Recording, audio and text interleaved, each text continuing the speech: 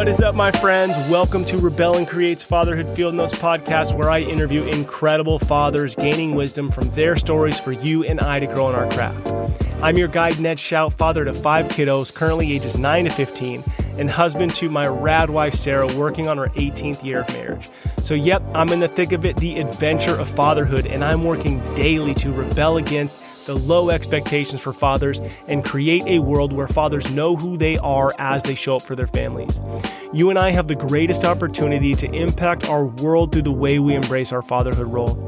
I believe the role of the father is to serve, guide, provide, protect, and have fun in the messiness of it all. I'm excited for you to meet today's guest, Scott Behson. He is the author of The Working Dad Survival Guide. Incredible book. He has great perspective on work-family balance. He talks about negotiating at work for a better family work schedule, and we dig into paternity leave. Enjoy meeting my friend, Scott.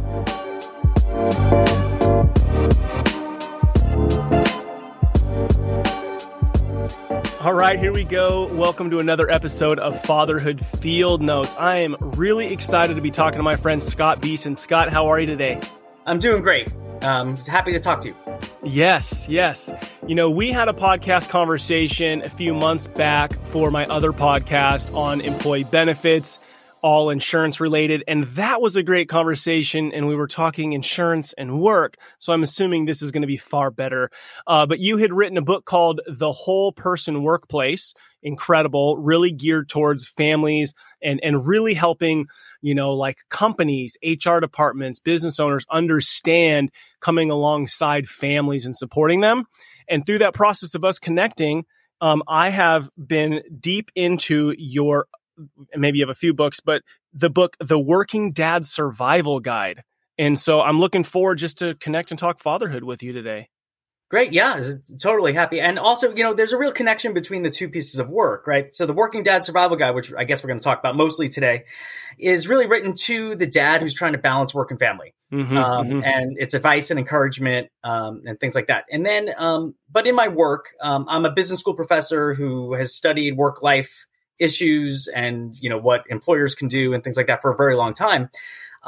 So I was kind of frustrated with the academic, like the limited impact sometimes that academic writing can make. So I started doing more public facing writing. And the first book was The Working Dad Survival Guide, which I wanted to help working parents with good information on this. And there's resources out there for moms and not as much for dads. And in fact, I believe this is still the only book of advice and encouragement for working dads there today.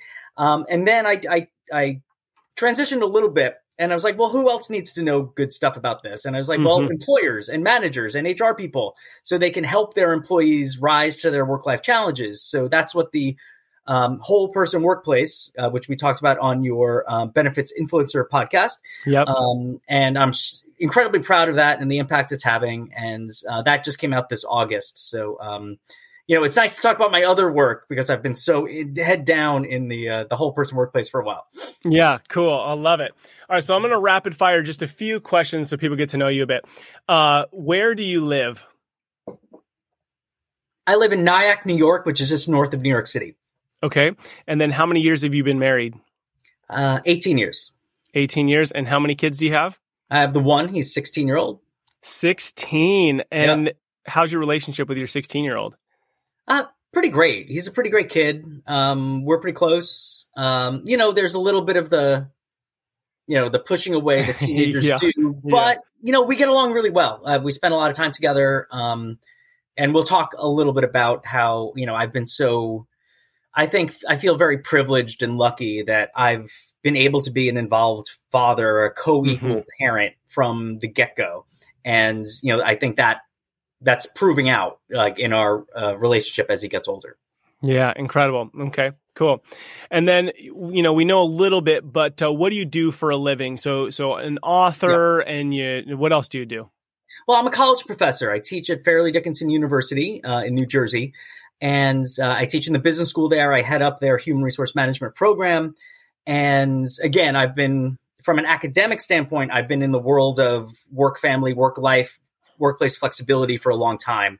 And, you know, for the last 8 years or so, I've been doing a lot more of kind of public facing work, books and workshops and, consulting and podcasts and writing for media and things like that. And it suits me as a high extrovert to be kind of doing these things. And, thankfully I'm in a place in my career where, I'm at a point where I'm very well established where I am, at a smaller university, but I have a lot of credibility there. I'm going to pat myself on the back. I do a very good job there. Nice. And it allows me the freedom then now to pursue other things that I really have a lot of interest in. So again, super lucky to be in a position where I can pursue these things.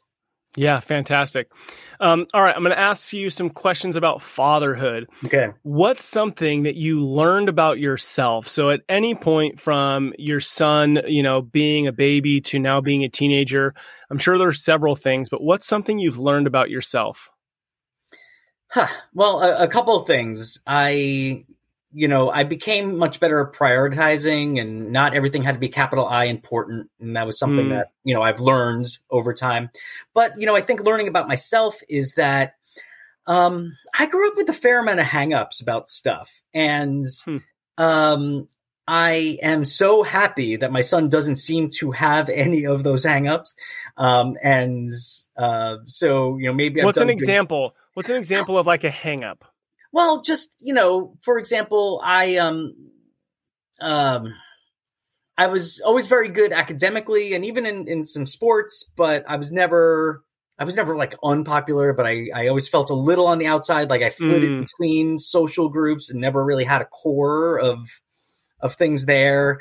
I'm a pretty short guy, and I think I've had some insecurities about that in my life, and my son seems to have none of these things. He's very much happy to be himself, and I just feel like maybe I did a good job of not imparting any of those into him, which is good. I think that's fantastic. I think I have hang-ups in life about fitting in or is what I'm doing good enough, or a lot of comparison, and I'm very hard on myself. And realize, and I've come a long way, and I continue to grow in these areas. I think everybody has some level of insecurity in some sense. But even a moment ago, you said I'm very good at what I do, and it wasn't from a place of there was no like weird pride in there. It was good, healthy pride. Like, I'm good at what I do and I'm not ashamed to say it. And so clearly you've done work for yourself to be able to feel that way. And for you to be able to say that about your 16-year-old, I think is incredible, because that's what we want to impart into our kids, is that they are comfortable in their own skin, knowing who they are as a human being. Right. Well, one thing I have to say about 16-year-olds in general, having gotten to know them, and frankly, I deal with like 19-year-olds all the time, right. is that this,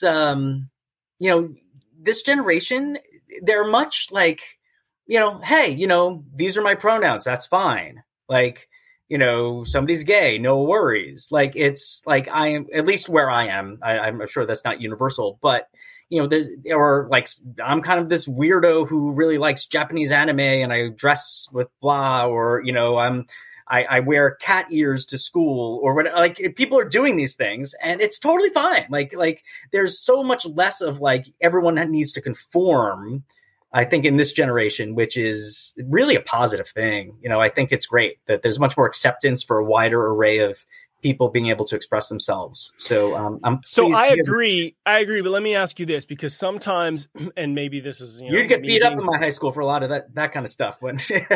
Yeah, well, I would agree with you that today you're not going to get bullied or beat up to the same extent that maybe you would have in the 80s and 90s, get called names and whatnot. But I wonder sometimes when I see kids trying so many things and going to so many different paths, that if they're really struggling with identity, and now you and I live in a space where we're very engaged with like fathers, and we know a lot of incredible fathers, and we know a lot of great families, because that's the work we're doing.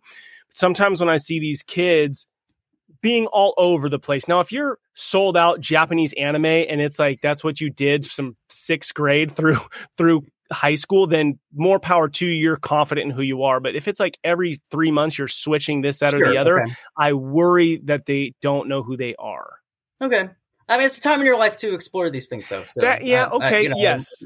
True. So I guess then the point for dads listening would be to be engaged and be a part of that roller coaster with your kids and support them and not make them feel like, oh, that's not what men do. That's not what that's not what the Shouts do or the Behsons do. To some extent, come alongside and support your kid as they are figuring out the world.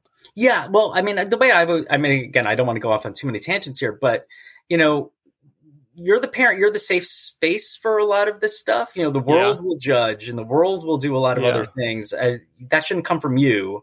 You should just unconditionally love and support your child. And I like that. Boggles my mind when I hear things of people who don't. I mean, and listen, if what your kid needs from you right now is to, not roll your eyes and try new pronouns, then that's what they need from you. Right. Or if it's something more than that, then that's what they need from you. And, that's our job. Right. Yeah. To some extent, it is our job to support them and walk through life with them. Yeah. Wherever they might be. All right. Next question. What has been a great resource to you as a father? Well, first off, my wife has been an amazing, partner and everything. And she, to her, and, huge credit, has never made me feel like a secondary parent or anything like that. We've been like really good partners from the get-go. We talked about it before we started wanting to have kids, as we were becoming parents. She has a weird career. She's a theater actress and director. Okay. And so when she has a show, she has a show. Like there's no flexibility there. There's no working from home there. Right.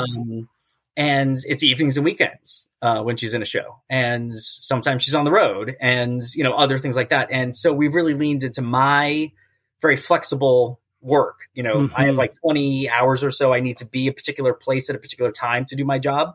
I have a lot of other stuff to do, but I could do those kind of around the rest of my life. So we've really leaned on that. And so I think, my son just grew up knowing like, dad's home today or mom's home today or we're both home today and everything's normal and fine. So she's been a great resource. My dad was an amazing dad too. So I had a good role model there. Good foundation there. And then the more I got into the fatherhood world in terms of, I started a blog many years ago. The blog's kind of retired and archived at my website. That turned into this book. And I just met so many great dads all over the place and so many great organizations. So there's a dad bloggers community and the New York City Dads, which became the City Dads group all over the country, and the At Home Dad Network, and all these other amazing resources, because there's so many dads doing great jobs, and so many dads who like are struggling with the same stuff you struggle with. And so it's important to find a group let me give a shout out to my local dad friends. The friends I have in my neighborhood, in my town, almost all of whom have kids around the same age. And we get together pretty often. One of my neighbors most Wednesdays has people over his backyard for sitting around the fire pit and having a beer. And, it's just, time. It's not really therapy session or a men's group or anything, but we're going to talk about our kids and we're going to talk about things that we're dealing with, and we help each other kind of in a, not necessarily a touchy-feely way, but, we sometimes have advice for each other, or we sometimes know of a resource for each other. And, it's good to have that group there in your day-to-day life, knowing that other people are in the trenches with you. Yeah, man, a lot of good resources. Yeah. Again, I'm a super lucky dude. So all right. Yeah. Lucky dude, but luck comes from putting a lot of effort in. I built some of this, but still, I could have married a lesser woman, and my life would have been different. So. That's so funny. When you think about the role of the father, how would you define the role of the father? Well, I guess it goes back to what we just said before, that, you're there to be kind of a foundational bedrock of support for your family and your loved ones. And, I'm not so into like, dads have to do X and moms do Y or whatever. I don't know if we need to be that constrained about it. But, you have to be a constant, and someone who people can rely on. I think that's really it. And how that expresses itself will vary based on what your kids' needs are, what their stages are, what their ages are, what your situation is, what your financial situation is, and all these other things. So I love that word, though, a constant.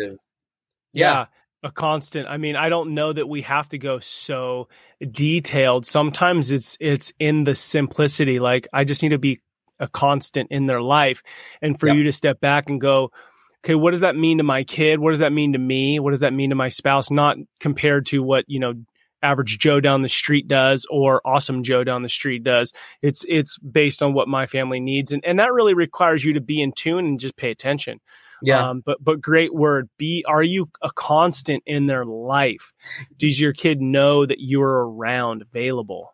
Yeah, absolutely. And also, it's, I recently watched this little, it's this documentary series on Netflix, like how something works, how X works. It's always a different thing. And one is your brain. And there's this 20-minute documentary, and it talks about how memory works.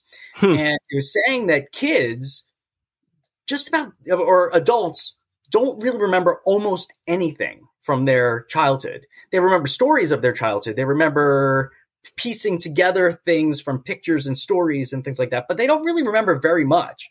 You and I probably do not remember very much from when we were 8 years old. I don't remember anything. But what a kid remembers from being 8 years old is, were they loved? Were they secure? And, so on the one hand, I was like, I did all these awesome things for my son, and he's never going to remember them. But on the other side, it's like, no, that foundational constant kind of thing is what he'll remember. And, that's what, one of the themes later on in the Working Dad Survival Guide is, from a parenting point of view, most dads really want to be remembered by their kids in a certain way. And I think that's the thing that we should really remember. Like, you should be remembered as this constant loving presence who did the hard work. But also you should punctuate that with fun stuff. So they don't they're not going to remember that you taught them how to tie their shoes or how to read.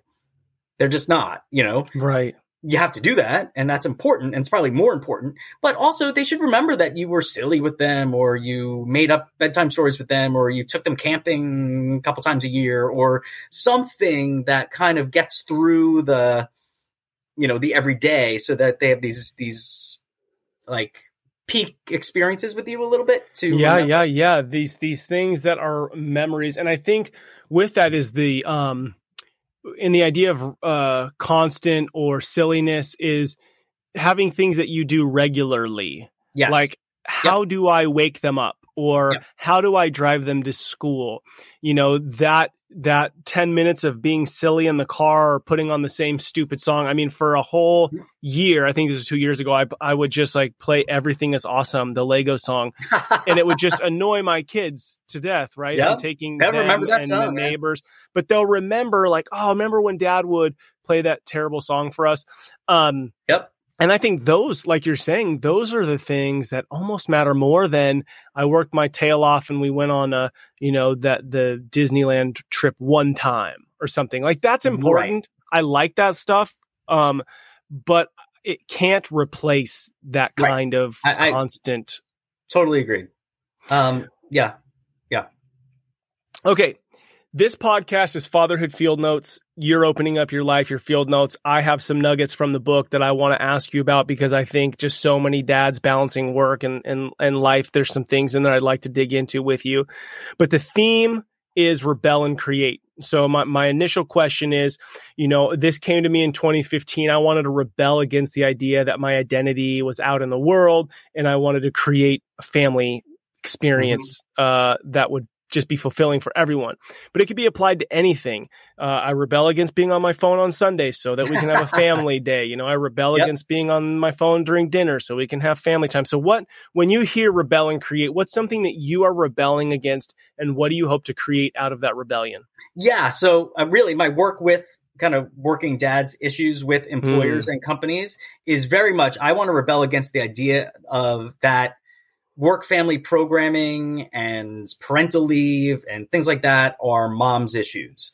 And I want to create more workplaces where everyone is respected for the challenges and the priorities and the responsibilities they have outside of work, which includes moms and dads together.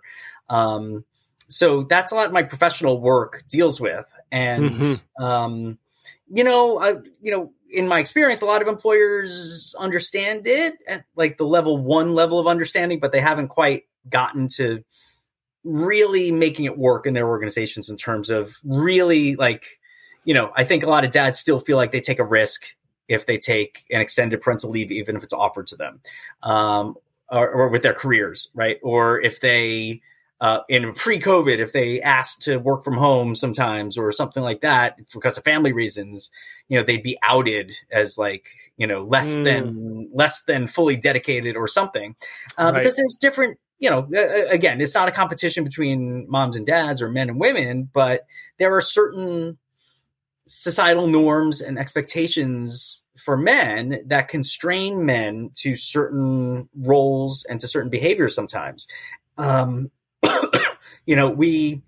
I think we need to rebel against that. So, we celebrate girls when they do things that go along with traditional masculinity, like sports and leadership and things like that. We don't often celebrate boys who exhibit more feminine qualities of care and, choosing certain professions and, things like that, I'd like to see progress on things like that.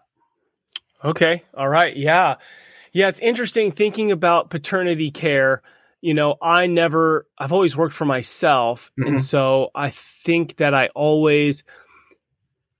messed up the first time, our first child. I think we had Brooklyn on a Thursday or Friday and I was back to work on Monday. But we were young and I was 23. We needed money. So that was my role. My role was to get money. And I don't even think there was no judgment. People have to do what they role there. Best. Yeah. And it's a long run too, is the other thing. So please don't put shame on that, Oh, no. Yeah. No, I'm just thinking, so through to my, to my fifth kid, I took some time off and wasn't as busy with work and whatnot. So it's just interesting because we're having a shift in our culture, right? And some of it I like and some of it I don't like. And I wonder the long-term effects, which we won't know until we see it, but what's interesting is I think that, and maybe you speak to this from your perspective, I think that let's just look at America. Okay. We don't live in a culture where I have to provide and protect. So although I do think like the roles of mom and dad can be, they don't have to be so defined. I do think that there's something inside me as a man that naturally I want to provide and protect. And my wife wants to nurse a baby and, make the nursery look beautiful for the kid. Now, if I was more artistic, maybe I'd be like super into painting it and building the crib and whatnot. There's some biological roots to that. There's certainly like just how we're raised and the culture we're raised in that leads to things like that. Absolutely. And there's nothing wrong with that. Yeah. Yeah. So, okay. So when we think about, I feel like a lot of men stumble into fatherhood, right? Because we're not in a village. We're not protecting from anything. Food, I mean, it's plentiful. I mean, we have poor, hungry people in our world, but in kind of who we're listening or who's listening to this and paying attention to this, middle-class America is doing pretty good. Right, but we're not hunting and gathering. Exactly. Yes, I get you. Yep. So my question to you is, when you think about like the opportunity for paternity leave and a man staying home, what does that look like, right? Because in one sense, we're taking away his like, okay, I feel like I'm providing by going to work. Now, I'm not saying that I think that is what he should do, but I'm going, how is he being invited into his role? What does his role look like? Now I love holding the baby and burping a baby and feeding a baby a bottle. Like, bring me 100 of them. I love it. Oh my gosh, I love babies, and I'd have more if my wife would be down to have more than 5 kids. But maybe just like in your work, thinking about this, you've done the work to really say, hey, paternity matters, or, being home and having the time. Like, do you have any thoughts around like what that time looks like for the dad? Yeah. Well, so from my personal point of view, my son was born in May, right after finals week. So it was perfect timing. So I had the summer with my wife without having to declare paternity leave. But the fact that the three of us, learned our family dynamic together that summer, was, I think, really foundational in my family. And, my wife was able to go back to work in the fall, like she did her first gig in Virginia in the fall, with the confidence that she could, because she knew I was fully on board and capable, and we were on the same page. And I was able to go back to work because I knew we were on the same page too. And then I think many men, or we don't grow up. A lot of us don't babysit growing up or work and other things like that. So we're not used to changing diapers. Like, that's easy. Yeah. Change 10 diapers and you can change diapers like that. Yeah. That's forget that part of it. But I think just the whole, kind of establishing what our family dynamics were going to be together was really important. And so let me bring this out wide. So if, in many jobs, many men are, some employers, and I worked with some, that offer 16 weeks of paid parental leave to moms and dads. And then others who maybe a couple weeks or whatever paid leave. Whatever you can get, I would use, because it's a long run, number one, especially if you're a first-time parent, because you are going to be a working father for the rest of your life, or until you retire, I guess. And you're going to really be in it for 18 years, like big time. Okay. Think about that. That's a huge role. It would be great to have a few weeks to transition to that role. Right. Yeah. Where you're not just thrown into the deep end, do all of it all at the same time. You could figure that out. And good employers and smart employers, and some that I've worked with, they have these gradual return programs, and all these other kind of supports for re-entering the workforce. And, and even if you're going to be a traditional dad, and that is totally fine, whatever version of a dad you want to be, as long as it's the right thing for your family, is what you should do.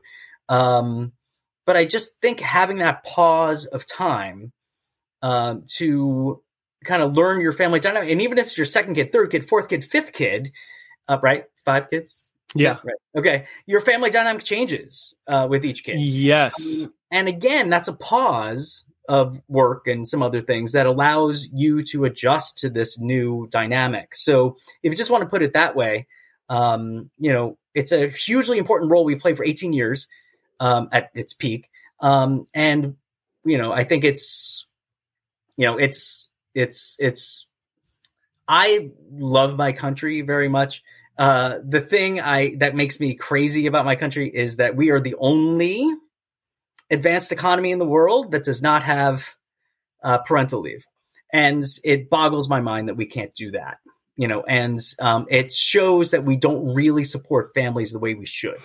And, we don't support children the way we should. We don't support parents the way we should. And that's just one, that's the most damning element of it in my mind. So I've done some public advocacy work. I've been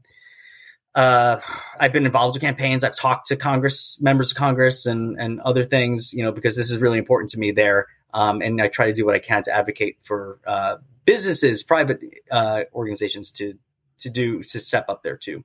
Yes. Okay. So a couple things you said in there that I go, these are just big ahas for guys to pay attention to, because I think guys get tunnel vision, right? Like, okay, I got to work. This is what we do. We're used to routine. We like routine. But two things you said. One is, if you step back on the macro and go, okay, this is 16 weeks or even 2 weeks. Like, let me take 2, 3, 4 weeks to help my kid know who I am and spend time with them and support my spouse. And this is the only time, right, possibly that I'm going to have this one baby in my house for this moment, right? Correct. Because next time I have a second baby, now what I'm going to be doing is, as the dad, I'm probably going to be hanging out this 2-year-old and help this 2-year-old transition while there's a new baby in the house, right? Yep. And that makes sense. So when you talk about it for a guy to go, hey, dude, pause in your tracks for a second, Let's not just look at the next month, the next month's bills, the next 3 months goals you have. Let's look at the next 20 years. This is a very small moment in time. Don't let it pass you by. So I love that. Then when you talk about it from the perspective of, love our country, but we aren't, our policies don't seem to be pro-family, right? Because if you said, is America about family, you'd everybody be like, yes, yes, yes. Right. But if you look at a lot of the way how busy we are, how full our life is, how we're so about work, we don't have the same holiday vacation time as other countries. Even if we did, we wouldn't take them because we're so ingrained in showing up every Monday. And I'm there. I'm to blame for that too. I like to go to work. But then you look at our stress and you look at our issues as like a culture comparatively, and to pause and take time is good and healthy, and we don't honor that. Yeah. So when you bring it from that perspective as well, I think it's really important for people to see, is this pro-family? Not just me and the guys are in the bullpen selling today, or did we all show up? Why isn't Ned here? Oh, he had a baby? What, Right. Right. But to go, wait a second, at the end of the day, I mean, your statement before, and it's in the book, most dudes when asked would want their families to say, my dad was there, he was loving, he was engaged. But then if you look, which your book is really awesome at giving you the like work pages to actually work through the material and go, okay, well, let's level this out. Like the one section where you put your priority your priority is a 10, but then what are your actions? Are they also a 10? Where do those land? So, okay, so I love what you're rebelling against. And then, again, this relates to my employer-related stuff in the whole person workplace again, where I make the case for businesses that supporting an employee through that transitional time, right, is good for that employee, and it's good for your business in the long run because they're going to feel supported by you. They're going to, when they come back, they're going to be more focused and engaged because they're not dealing with all that stress in the very short run. So, it's something that rebounds in a lot of different ways, I think, if we take a slightly longer view of things. Yes. Okay. So one of the big things that I'm getting in this is to look at things in a longer view. And I'll tell you, me personally, like I look at the day and the week. Like if I don't spend time with my wife today, I'm hard on myself. But if I look at the last month, I'm like, oh my gosh, we went on 2 dates. We've had a lot of fun, but I live into a stressed state because I'm trying to make every day like a 2-hour epic movie, which is impossible. Yeah. Well, that goes to like, you confessed to me when we were talking before the podcast that you have sometimes unrealistic expectations for yourself and you really push yourself to that. But also this gets to what, the term called work-life balance, which, I think has a lot of people interpret it different ways. But I think looking at it a little bit long-term and a little more well-rounded is the way to go. And so I think like not balanced, like, you're on a teeter-totter, where you're up or down, or on a trapeze or a wire, where if you're not balanced, you fall.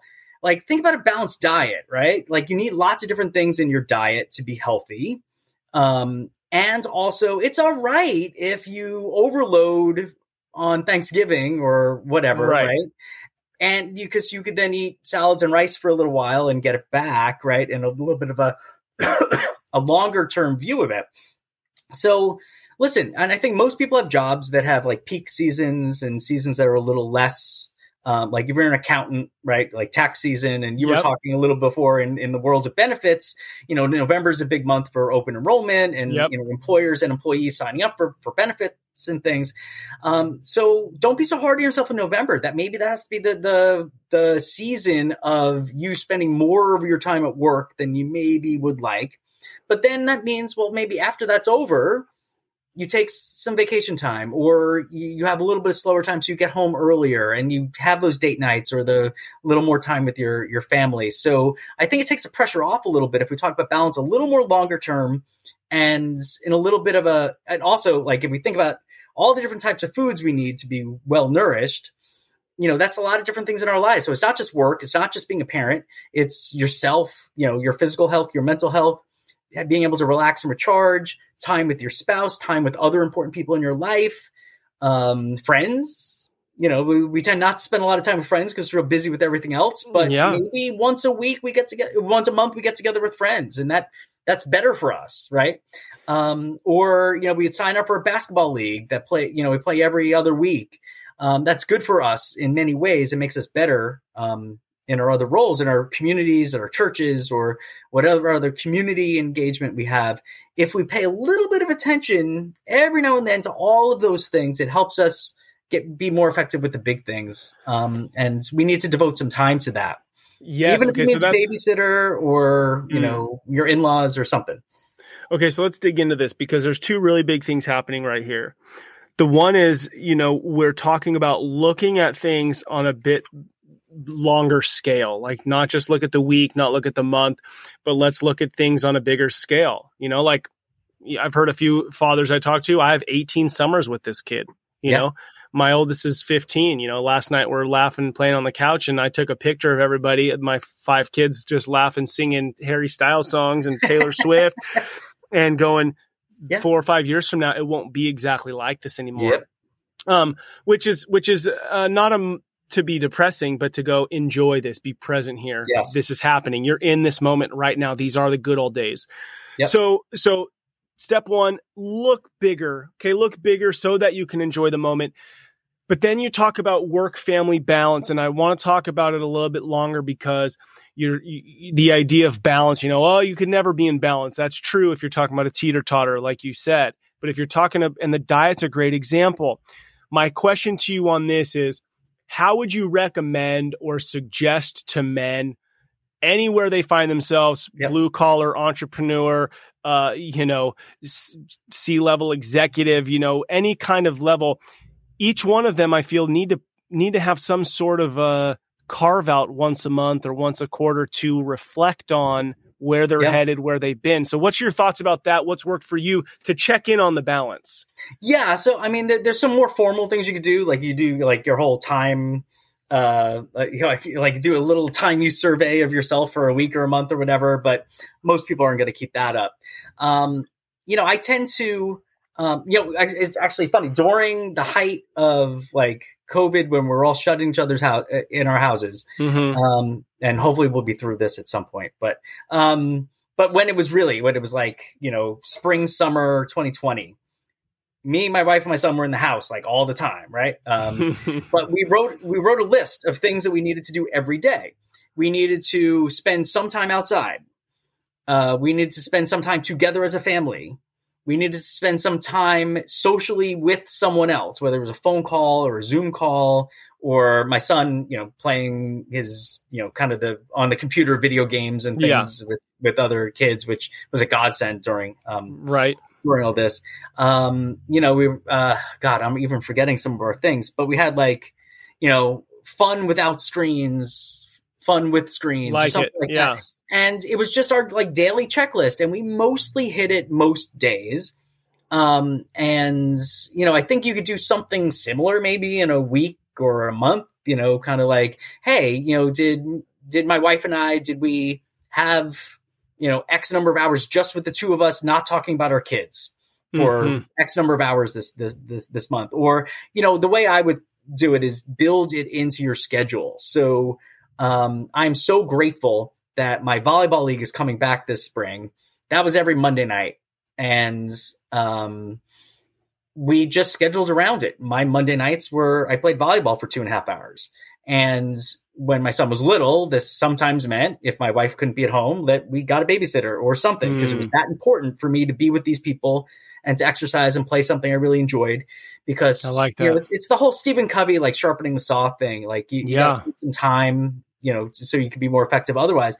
But so I had scheduled in at least that once a week, I was getting some exercise and seeing a group of friends. Right. And so I protected that, like you would protect a meeting or some other thing at work. And, whatever it is, and you could do this for your children too, especially if you have multiple children. I would think, I don't know if you do things like this where it's like, okay, Mondays are me and you get to do something together or something like that. Maybe, building it in somewhat regularly. Like that's why people sign up for classes or get a personal trainer or, and people stick with that stuff more than if like, it's like, oh, I'll exercise more. Well, no, you won't. Like If you're going to exercise on Mondays from 7:30 to 9:30, and then Wednesdays and Friday, then you're going to exercise more. So I guess that's the one thing I would do is like have a calendar on your phone or whatever else, and really like protect the time, because it's easy for the time to slip away with something else. So just build it in if you can. Yeah, such good tips. And I think that building it into your schedule, building it in your calendar, not overdoing it, which maybe, unrealistic standards, but then having that, maybe, once a month you check in a journal or your calendar pops up and it's like the 10 things that were really important to you. Like, did I spend an hour with Brody and with Presley? Did I take my wife on a date? Did I go work out a few times? Or I've been talking about, doing X, Y, or Z. Did I invest any time in that? And so I think if you don't put some sort of checks and balances in for yourself, you'll be 3-4 years down the road and not doing the stuff you want to do because you just let everything just dictate your time. Yeah. So the urgent gets in front of the important, right? Unless we really schedule in the important. Again, sorry, that's like Stephen Covey language, but, which by the way is my book is very good. Like The 7 Habits of Highly Effective People, I think is the most important book ever written, actually. And I've been a big devotee of that. So, there's all those types of things that, that I really take from that book. And, that's one of them is that, don't let the urgent, the less important thing, but the thing that pops up get in the way of the important thing that's important enough to schedule and set aside time for. Yeah. Yeah. Okay. A couple other questions that I want to get from the book. So anything else? I think we got the work-family balance. Mm-hmm. We talked about the family time, wanting to be remembered, being present. Family dinners. Okay. Now there's an article that you quote in your book and about family dinners. Maybe talk about that for a moment.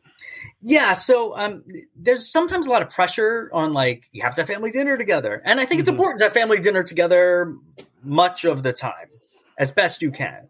Right. But the thing is family dinner is like a proxy really for having enough kind of unstructured family time together. Right. And family time is great because, family dinner is great because it's if you eat as a family, it takes a little longer and you probably have 45 minutes where you're together and you're talking, right? But the thing is, it doesn't have to be the dinner.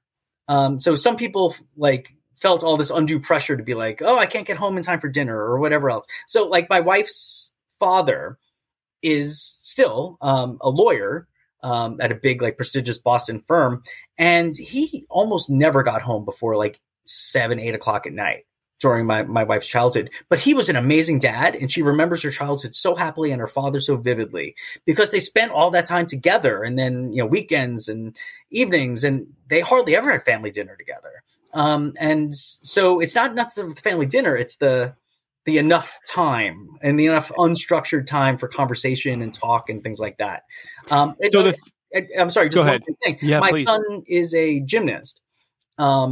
Mondays, Wednesdays, Fridays, he is at his gym from 5:30 till 9 o'clock. It is impossible for us to have family dinner on Mondays, Wednesdays, and Fridays. Okay. Now, does that mean that we don't get enough family time? No, not at all. You've got to build it in otherwise. So I guess that was my reaction to the family dinner article was that, you want to be the type of family that spends time together, like the families that, are able to carve out family dinner time, but that's not the only way to do it.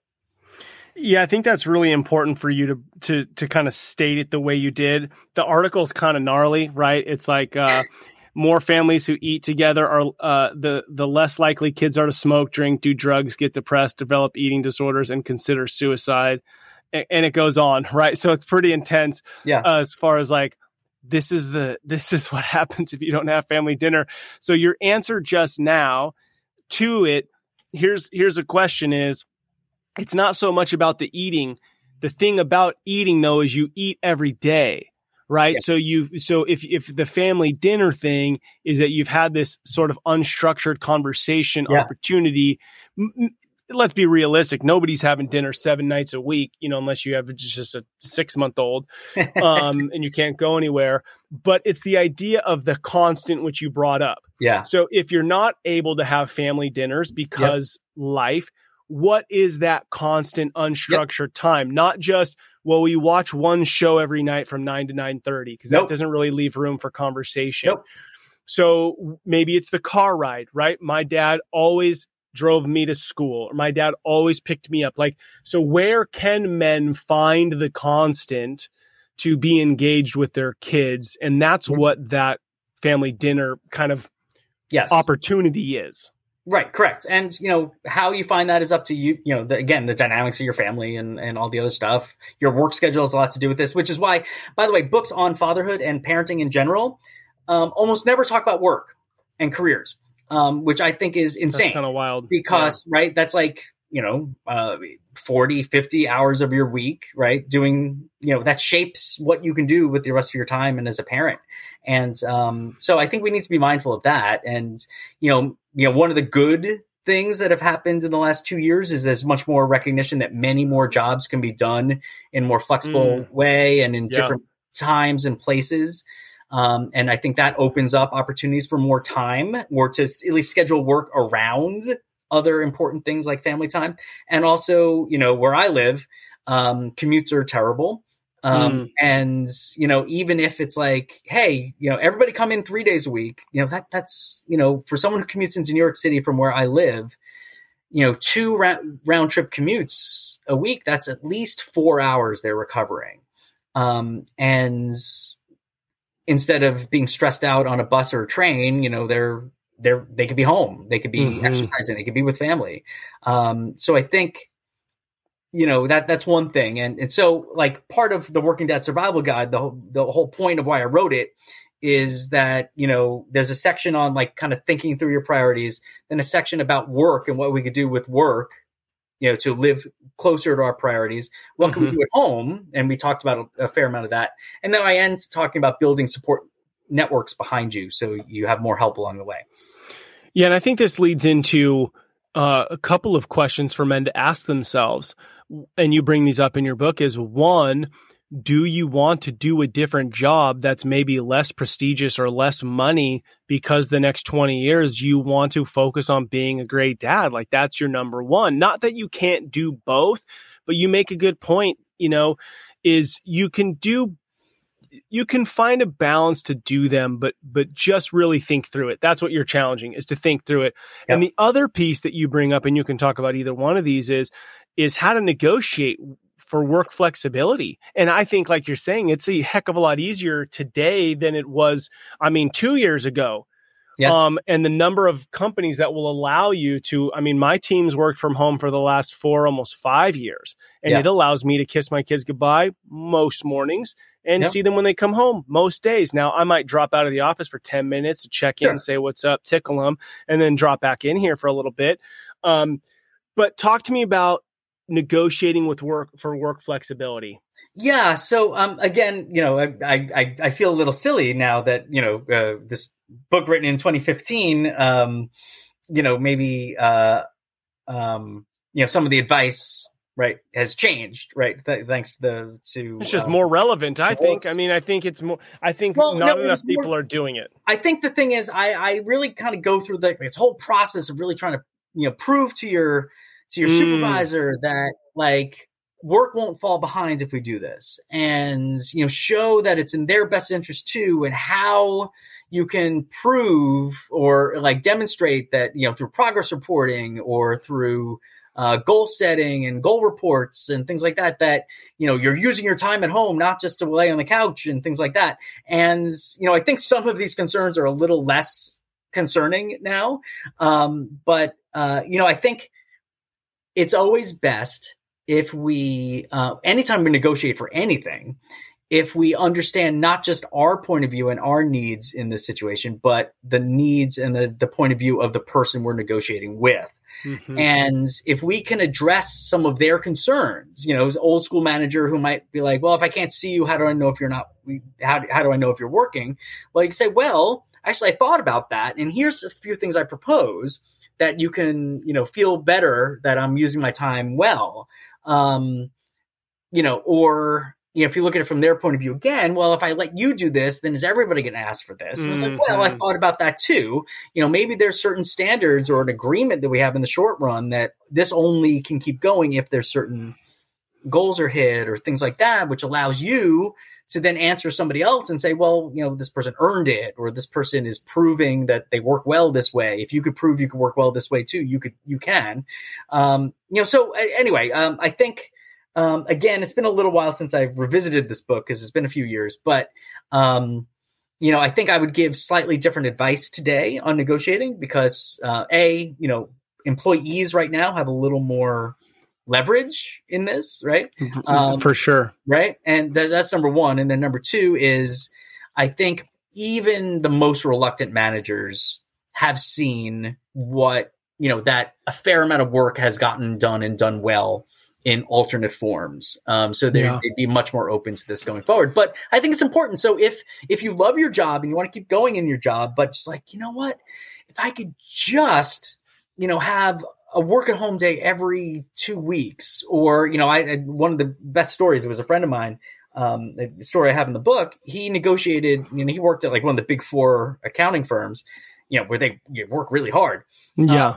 He just negotiated daddy-daughter Wednesdays when his two girls were little, that he didn't go to work till after lunch on Wednesdays. And he just, I love that informal arrangement with him and his supervisor. This was not like some formal program. He's still there and he's like, really up in the organization, and he probably would have burned out or tried to find another job opportunity back then. But, it's been 14 years of his being retained, thanks to, in one case, because he was being very frustrated that he felt he was not being the dad he wanted to be because he wasn't having enough time with his young daughters. And just opening up 4 hours a week on Wednesday mornings. This is before they were in school. So he would do like the whole wake up, and they'd have breakfast together. They'd have playtime together. They'd have lunch together, and then he'd go to work. And they just had that. And like, even that was just enough. And, he's a great guy and a great dad and, and all that. But, he was in a position where his work wasn't giving him the opportunity to be the dad he wanted to be. And he asked for something. And I think we need to feel more comfortable doing that. Yes, to ask for it. And I think dads, if you are feeling like you aren't the dad you want to be as far as like those time, I think of something that's creative like that, which is not impossible. And then just make the ask, go negotiate. And negotiate with yourself, right? I think some of the roadblock is with you yourself to go, are you okay not being in the office at 8 a.m. with everybody else? You're not there, but many other people around us, they want that same thing. I want to be remembered and known by my children, but that's going to come from not doing what everybody else is doing, not following the crowd of what the standard is, but to create your own standard. And listen, if you're an ambitious guy, and you would rather have a more like, I am all in at work because I really want to achieve a certain level of financial and other success, and your spouse and your kids are kind of okay with this, and you've built some things around that, that's okay, right? Make the mindful choice for that. If, on the other hand, your priorities lie elsewhere and the drift of your life is keeping you away from that priority, figure out a way to swim towards it. And, sometimes it can be a small thing, like we just said. Sometimes it means like, I can't, I'm not going to work at this big four accounting firm, and I'm going to find an accounting job at a local company and make, 60% of the money, but work pretty consistently 40-hour weeks. Yeah. That's a big change that, involves a lot of other stuff. But it could just be daddy-daughter Wednesdays, right?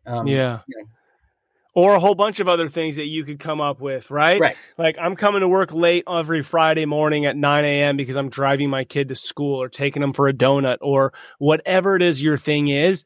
But I think it's important that you pause and do it, because this moment, just like we talked about paternity leave, isn't going to be here forever. So what are you going to do in the moment that you have? And if you're struggling, I would say grab this book, The Working Dad Survival Guide.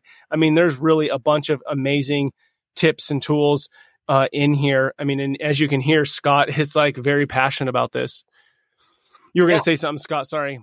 No. I was just saying, it gets back to your point. Like, we only got, certain number of years, right, of our peak parenting years. Our careers will still be there. You can look at a ton of people who didn't really start or really advance their careers to a certain level until a little later in life. Again, might not be your cup of tea, but Nancy Pelosi didn't enter politics until her children were in high school. There's different paths, and it's not like you have to work at General Motors for 40 years anymore. Right. People have a lot more choices. People can construct careers, craft careers.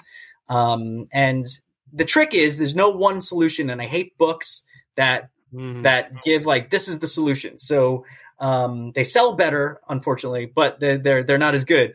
But a book like mine is like, well, like I want to help you ask the questions so that you make considered choices in what you're doing with your work-life balance. And I think if you make considered choices, that's the best any of us can do. And maybe you can't quite make the choice you want to make now, but maybe, over time, your options change or open, but it make considered decisions. And that's why I don't, you talk about some dads default into parenting or they just drift into it. Like, but if you're more mindful about what you want to get out of it, having a long run perspective on these things, you'll make more mindful decisions. And that's the best any of us can do is to try hard, love the people that you're supposed to love, and, make as good decisions as we can as we go. I mean, nobody's perfect. But you don't have to be perfect. You just have to be a good dad. Yep. And that being a good dad is admitting that you're not perfect. You're going to make decisions. You're going to learn from your decisions. Scott, this conversation has been wonderful, as I knew it would be. I'm going to ask you my final question, and it's a legacy question. So imagine 30 years, 25 years from now, you are standing in a cul-de-sac looking into your son's home, and you see him living life, maybe married, maybe with kids. But what is it that you see? And you know that your day in, day out decisions as a father to him, you're seeing played out in the life that he's living. What do you see? Yeah. I'd like to think he would be a really good dad, and a good partner, husband, etc.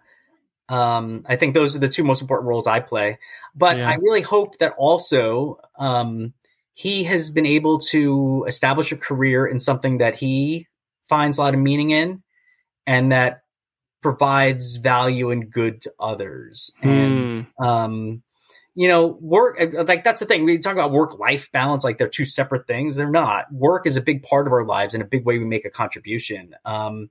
Listen, my son's a fortunate son, right? He's growing up financially stable, intact family. He's smart. He's going to have options.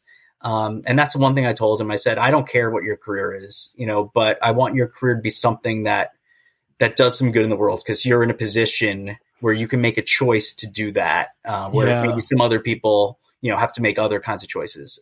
So that's what I'd like to see, both from a personal standpoint and then, in his career, that he does something that's good for the world at least in a small way. I love that, but it's those small things that create big change, right? Is to, and what you said is provide value and create good out in the world. Yeah.